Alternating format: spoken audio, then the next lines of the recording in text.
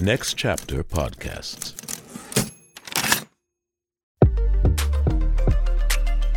Welcome to another edition of Thick Skin with Jock and Hawk. I'm your boy, Double J, Jock Jones. And I'm LaTroy Hawkins. This show is called Thick Skin because you have to have thick skin to be in the spotlight. Whether you're a professional athlete like me and Hawk, who played in the bigs, or you're an entertainer, the media will come after you. So you better be ready. We're here to tell it like it is, correcting the media when they get it wrong, and dive deep into the world of sports, all sports and entertainment from an athlete's perspective. We got a great show for you today. Sit back, relax, and enjoy the ride. Make sure to subscribe to the show on Apple Podcasts, Spotify, or wherever you get your podcasts. Let's get this thing cracking, Hawk. Yes, it's been a very interesting week and around sports and everything else that's going on in the world. Let's talk about Ja Morant. Back after his suspension from the NBA for his gun-toting antics. But during his interview, he said, quote, wouldn't say he regrets being suspended by the NBA commissioner, Adam Silver, for the second time in the span of 4 months. In the end, I feel like it made me better, Morant said. I feel like I've learned some stuff about myself that I did during that process. Very eye-opening. It kind of gave me a new look on life and how to go about my days, how I carry myself. And it sounds like the young man did a little reflection and understood that whether he wants to be or not, he's actually a role model. Right. Kids that look up to Ja Morant. Yep. I got two nephews here in Texas, Edward and Elijah. Mm-hmm. And you know what? I'll always support the young man. I bought them his shoes about 2 months ago. They were super excited. And they still said that we talked about the gun incident and, you know, the things he did wrong. And you know what? It's funny. They're 7 and 9.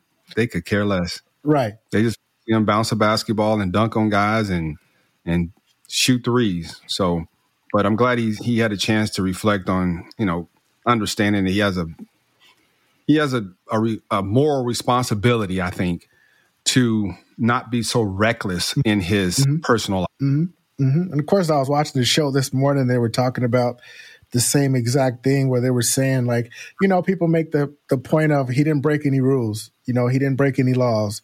No, he didn't break any laws, but he broke the laws within the NBA realm.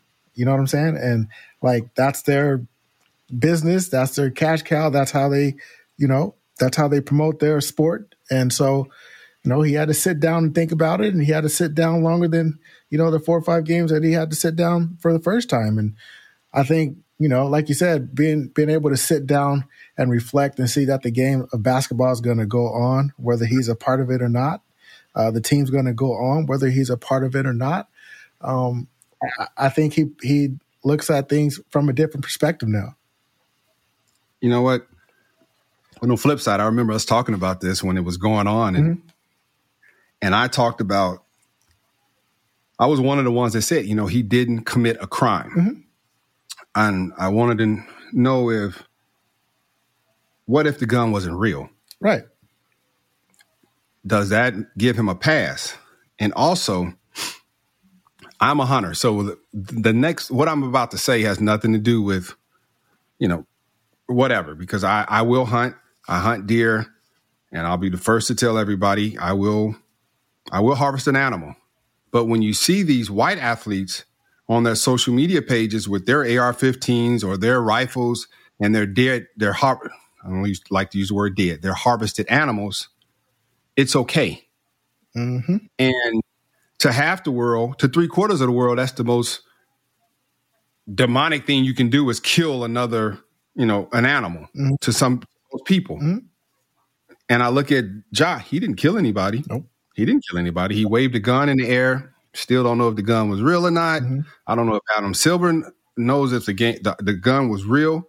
But at the end of the day, like, what separates the two? Because where he was when he brandished the gun, if he came out tomorrow and posted on his picture, he harvested a deer, like some of the hunters in the NBA. Right.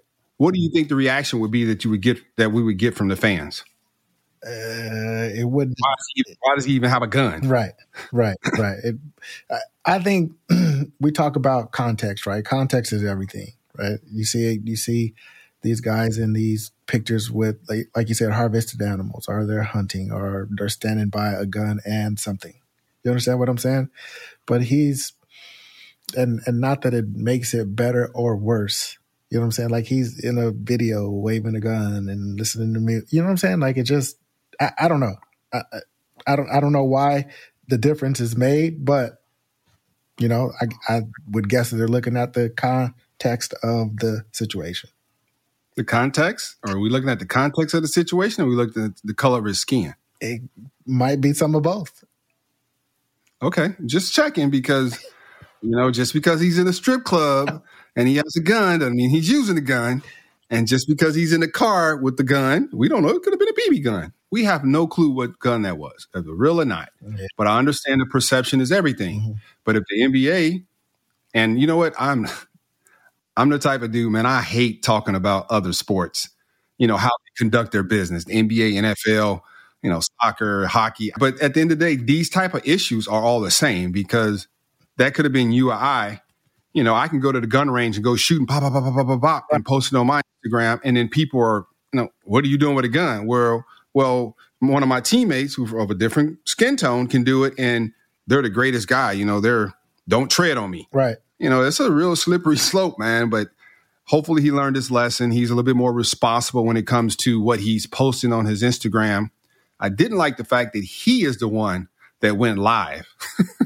He went live. He threw his own self under the bus. That's, again, we talked about that too. Like, the people you're around, like, your friends are supposed to protect you regardless of whatever the situation is. Like, yes, he went live, but your friends are supposed to tell you, like, yo, bro, like, you know what I'm saying? Like, you're being watched. People are watching you. Like, we let us do this.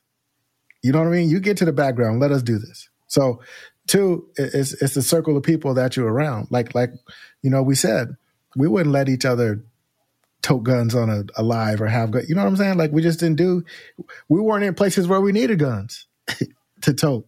You know what I'm saying? We weren't. We was never in places where we needed guns. We didn't fit into some shady places now, Double J. Come on now. But we weren't doing nothing where we would have needed guns. You understand what I'm saying? Or else we wouldn't have been there. I get that too, but that don't mean that we'd have had one, we wouldn't have felt a little safer. You know, I'm just saying, like. But I get it, but we wouldn't have been pulling it out. Like, when you pull it out, you got to use it. You understand what I'm saying? True. So this is true. Nobody need to know you got it, just as long as you know. Yeah, this is true. But thank God we didn't have social media. Thank God we didn't have social media. Yeah.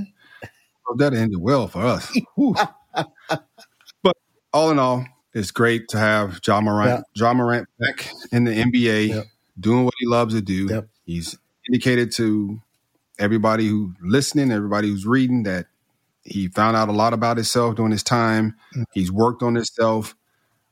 He understands his responsibility of being a role model to so many. Yep. And, you know, I just hopefully, you know, this last incident was the last incident that he has in his career, and he can just go on and, you know, continue to strive to be, you know, one of the faces of the NBA, because he is a very, very talented young man. That he is. For sure he is. And we're going on to our boy Zion Williamson. How about that? How about Stephen A. Smith criticizing him, man, about his weight? Going off on him, bro. Going off.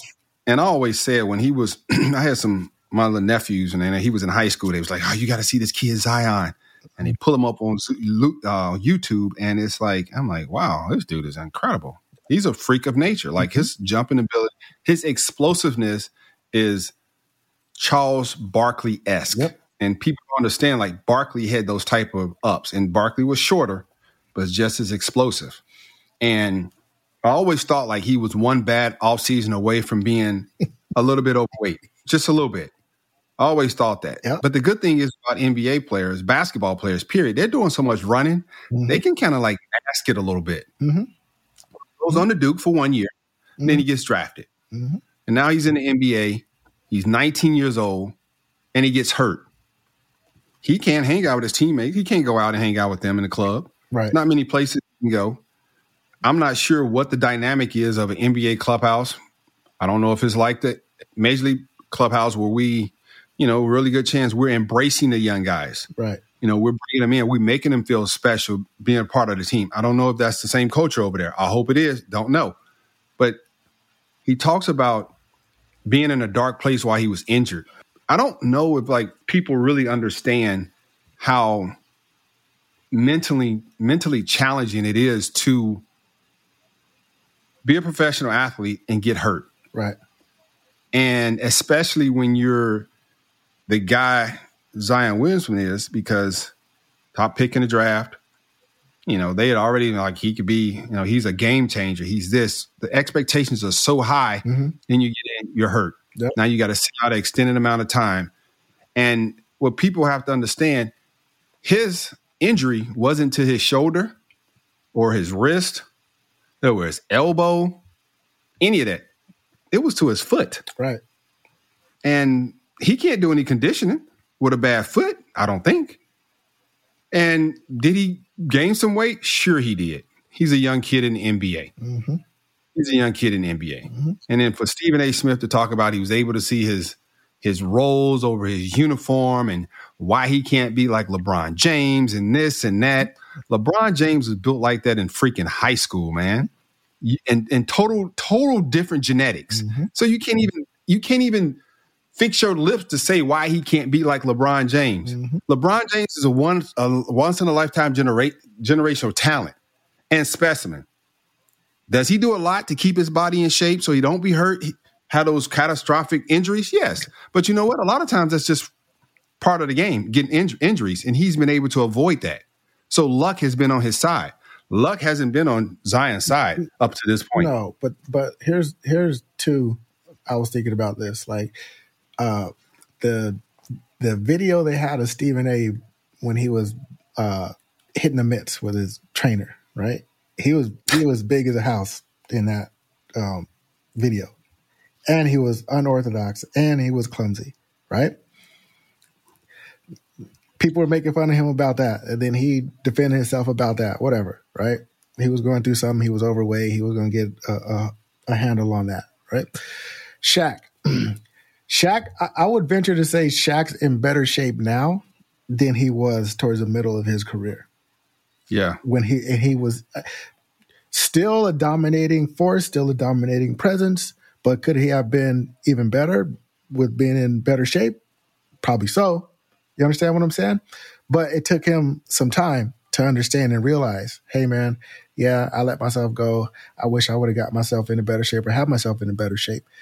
But they're not giving this kid any grace to learn from, get better from, or act on what's going on now. And the other part is, like you said, mental health. Man, you guys are talking about this guy's weight. You know what I'm saying? You don't know what he's going through. You don't know how he's feeling. You don't know how he's feeling about his weight. You don't know how he's feeling about being able to lose the weight or being able to gain the weight or whatever the situation is. Y'all keep heaping more crap on top of this kid's plate, right? You guys don't know what he's going through. You don't know what he's going through. We could make it worse. This kid needs support. He was hurt. You understand? Like John Morant, but a different situation. You're taking away something from him that he's been doing since he was a little kid. He can't do it. He couldn't do it because he was hurt. You don't know how that affected him. But now you heaping this crap on top of him about his weight. Shit, he might feel worse.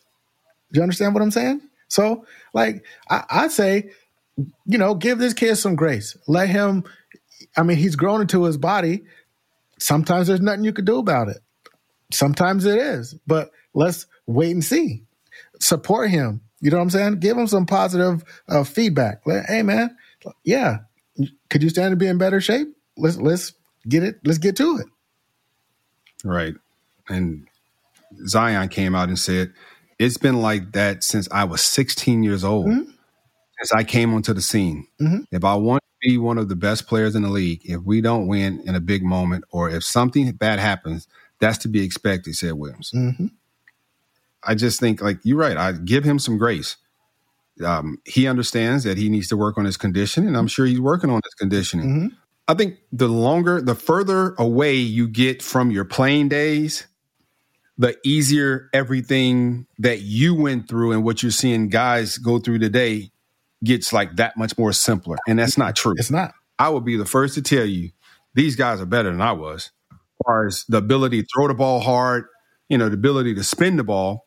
Now, there are some things in my career that I know I'm better than, the guys are playing now. I was better at, like better command. Yeah. But at the end of the day, like, it's hard to be an older guy and continue to criticize the young guys. Right.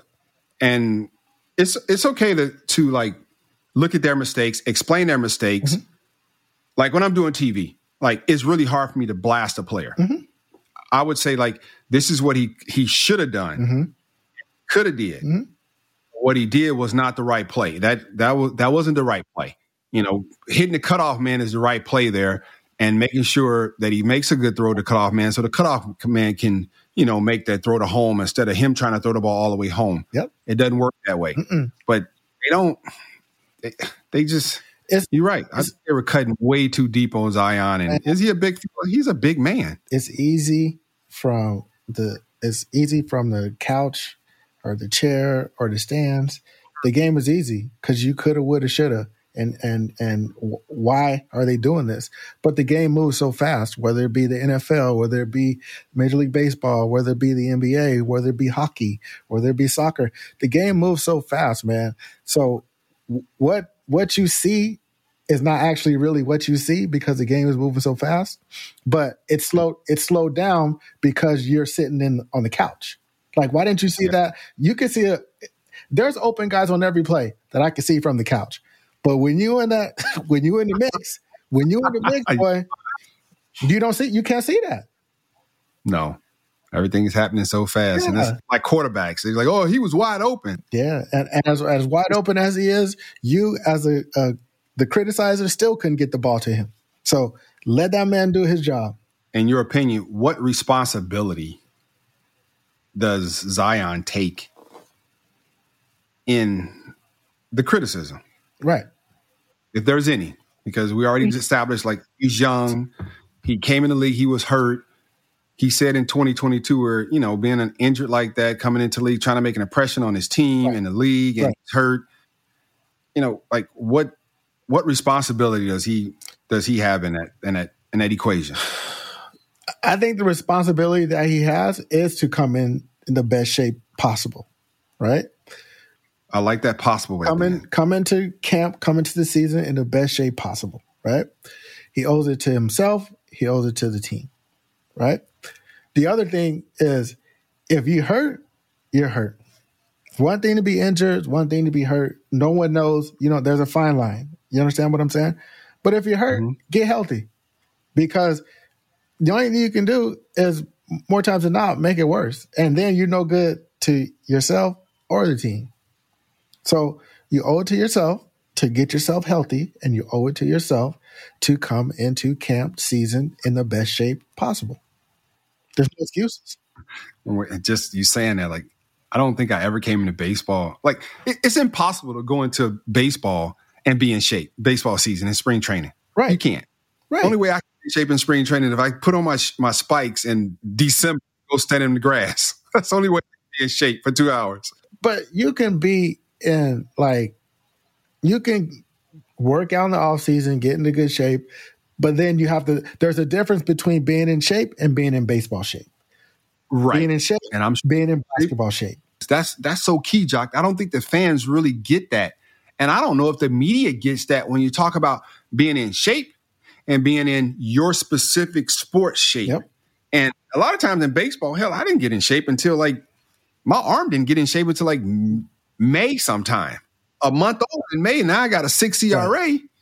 But now I'm getting in shape, so now I'm going to start knocking that down. But you're right. There's a difference being in shape and being in your specific sports shape. Yep. So, and when people understand that, I think that's some more to really elaborate on in the conversation, because I think it does go unnoticed because people talk about shape and they don't understand what shape. My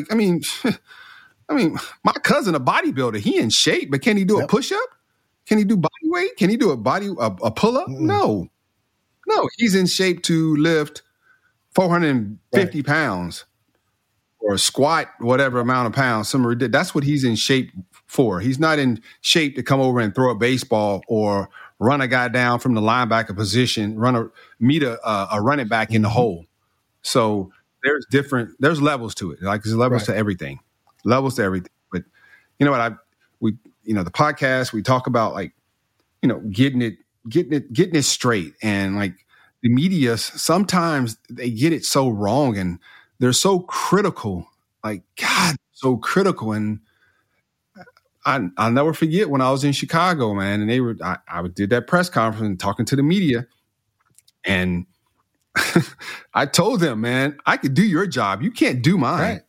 Right. I can do your job. But they'll make the excuse, right? Well, we're not getting paid to do your job for a reason. You went to 4 years to university. I went to 4 years in the minor leagues. And athletes are getting paid to do analyst jobs. They're paid to do sports anchors jobs.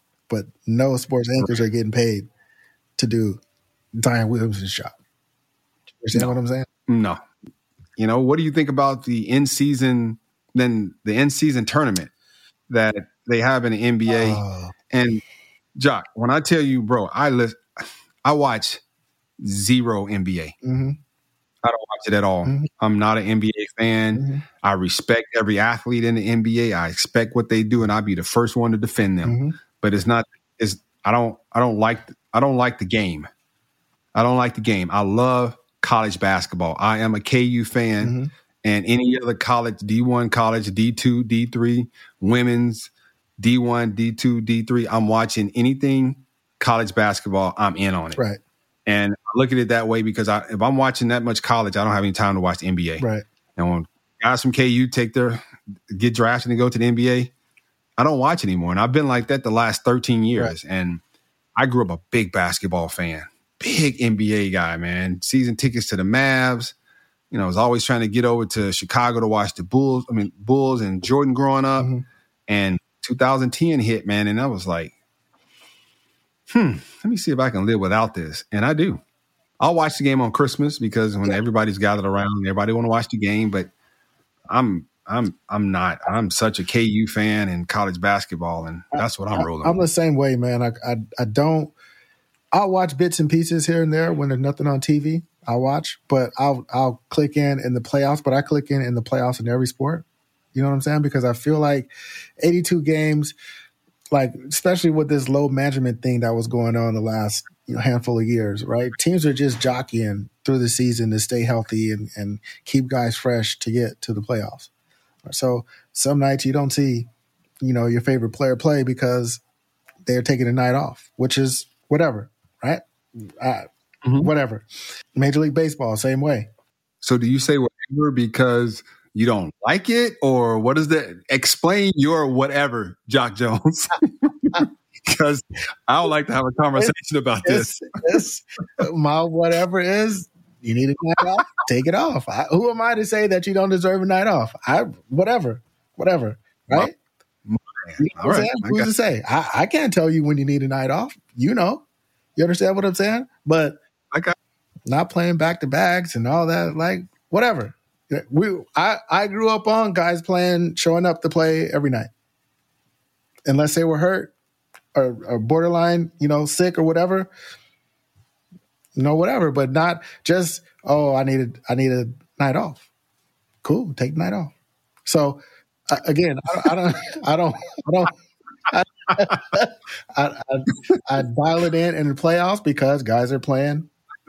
Hey man, I know you way too well. Okay, why are you being so politically correct? Say what you want to say right now. Say that you do not condone the load management. Say it. I cannot tell a man when he needs to take a night off, bro. Like I can't tell him that if that's what he feels like. Your money to see him play. I mean, guys are paying money to see him play, and they're not playing. But do they owe it to the fan to suit up and play every night? Do they? They don't owe it to. They don't owe it to him. Nope, not at all. It was like a crapshoot to buy tickets to watch your favorite player play with low management. No, it's like a crap. Yeah, it is. So, but I'm down for it. That's what I'm saying. I can't tell you when to take a night off. I can't tell you when you're tired. And we were talking about Zion Williamson earlier. I can't tell you when. Only you know. Mhm. I can't tell you how your body feels. Right. I can say you look healthy with the naked eye. You look healthy. How come you not playing? But I can't tell you. I could laugh right there. I can't tell you. I can't tell you that. You know what I'm saying? Okay. I'm a huge fan of the load management. I am. Just because, and for me, when I talk about load management, I don't like to use myself because I'm gonna brag a little bit. I got 1,042 games pitched in Major League Baseball, man, and That's right. plenty of days I went out there and I felt like shit. I didn't feel good at all. Absolutely right. And I can't say, well, I shouldn't have pitched because I felt like shit. But I did, and I was fine. But think about some of the other guys who pushed themselves way past the limit, and it didn't benefit them. And we didn't have the say-so as to when, like, you know what, hey, TK, I'm a little tired. I need a day off. You'd have had more than one day off. For sure. Hey, you think Wally Pitt would have asked for a day off if he would have known that he was never going to play again? You're right. You're right. If he'd have known, he probably wouldn't ask for that day off. I'll tell you. I do understand the load management when it comes to because again, I think about guys playing every dang on day, and it's like, especially in baseball, man. Like, can you imagine if we'd have took, well, not me, I keep saying it, you guys would have took some time off to recover and then went back out there, but it doesn't work that way in baseball. The recovery thing, like, I think the survival of the fittest are the guys who can do it back to back to back to back to back. Right. What we're finding out, rest is essential. Rest is essential. But listen, in all seriousness, that's why I'm saying, like, I can't tell another man if he's tired. I can't tell another man, whether or not he should play every night or not. Do you understand what I'm saying? I can't say that. Right. You do what's best for you in your career. Because again, like, once you have the hammer, put it down. You know what I'm saying? Because when the organization gets a hammer, you got no say-so. There you go. So that's what I'm saying. Like, I can't tell. That's on you.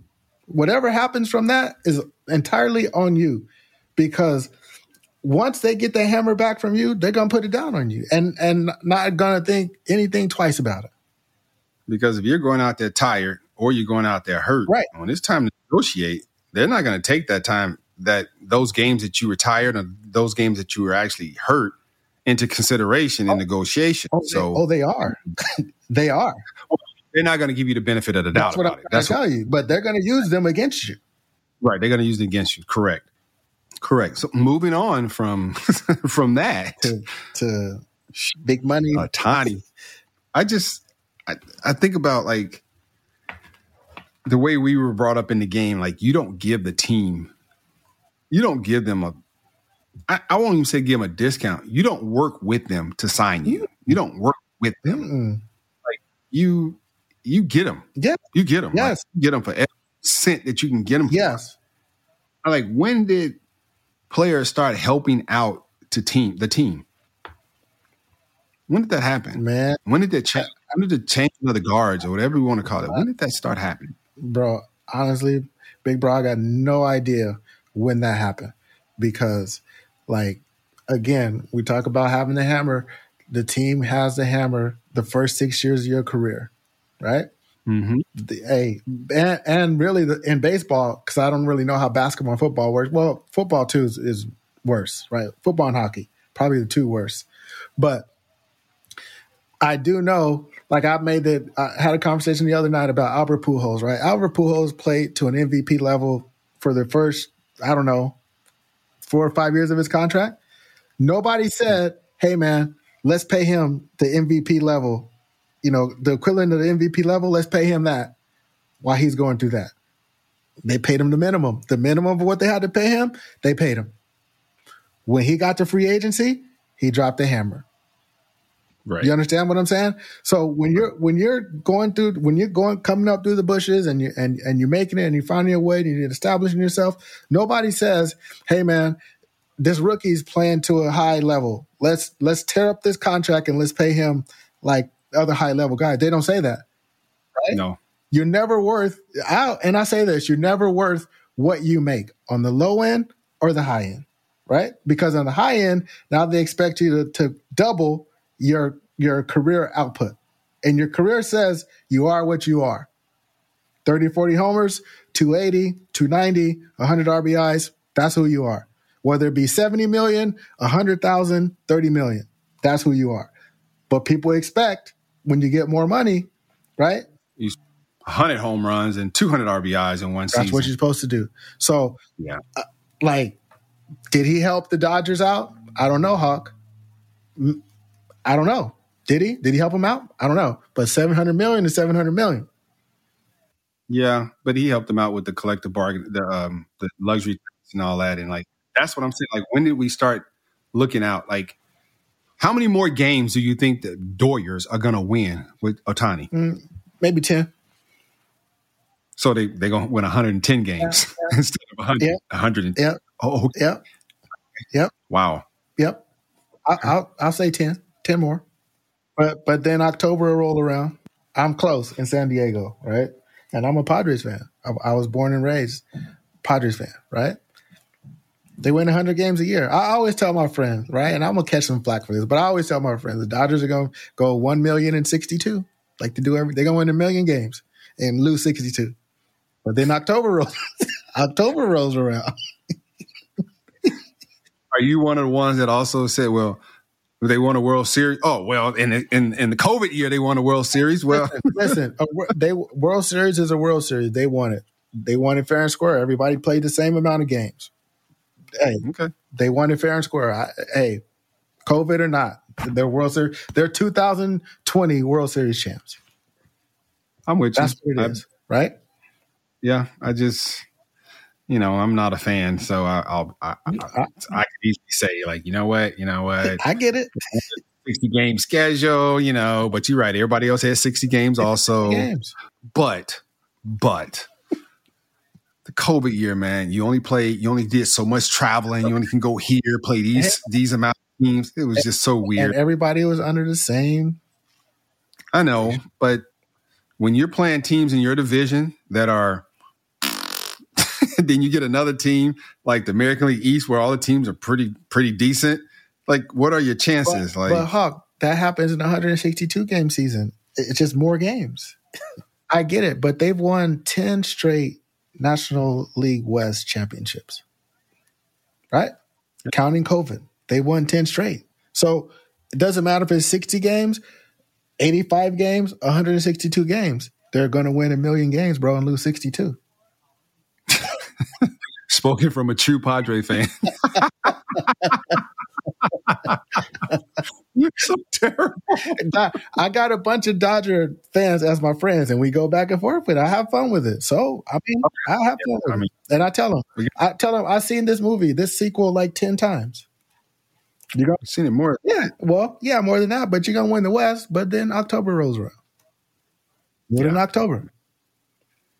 Yeah. I'm just still like, I can't wait to see how many more games Ohtani adds to that. And but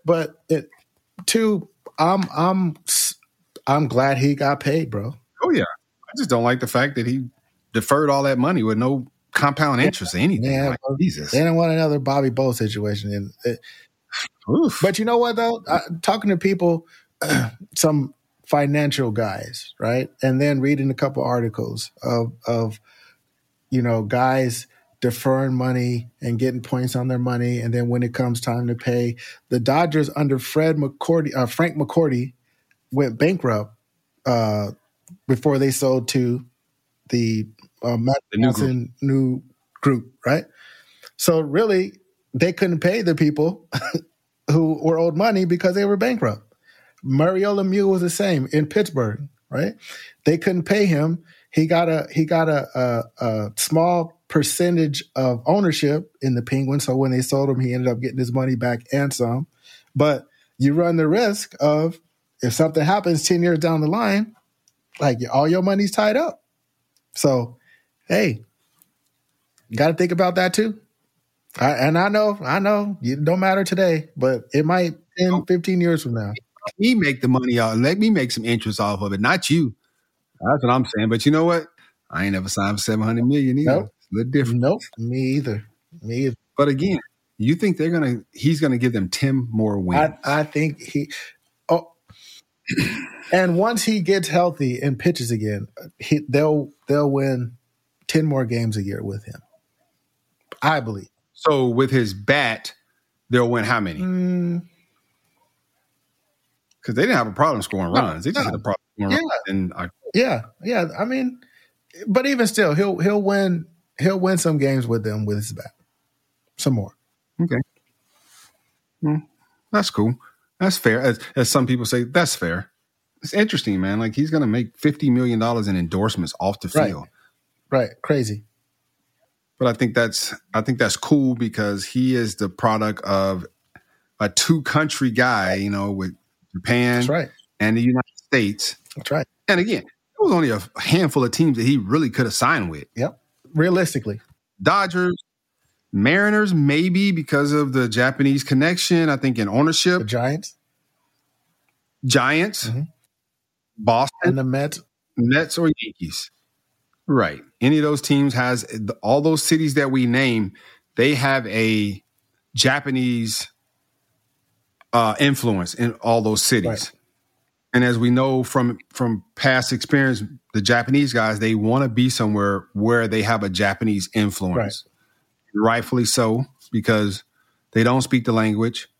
They have to have interpreters. Mm-hmm. And that's another thing. Like the guys from Japan, Kenta Maeda was with us with the Twins the last couple of years, and Kenta had a masseuse. He had a strength and conditioning guy. Mm-hmm. He had another masseuse. Mm-hmm. He had a guy to put his socks on. He had a guy to put his shoes on for him. He had a guy to tie his shoes. He had a guy to go get his jerseys. He had a guy for everything. It's like when he walk in the clubhouse, it's almost like he come in with an entourage. Good for him. God bless him. God bless him. You're right. Well, Double J is always good chatting, brother. Always a pleasure, Hawk. Always look forward to it, man. Another great episode. Thick Skin with Jock and Hawk. And we out this piece. Peace.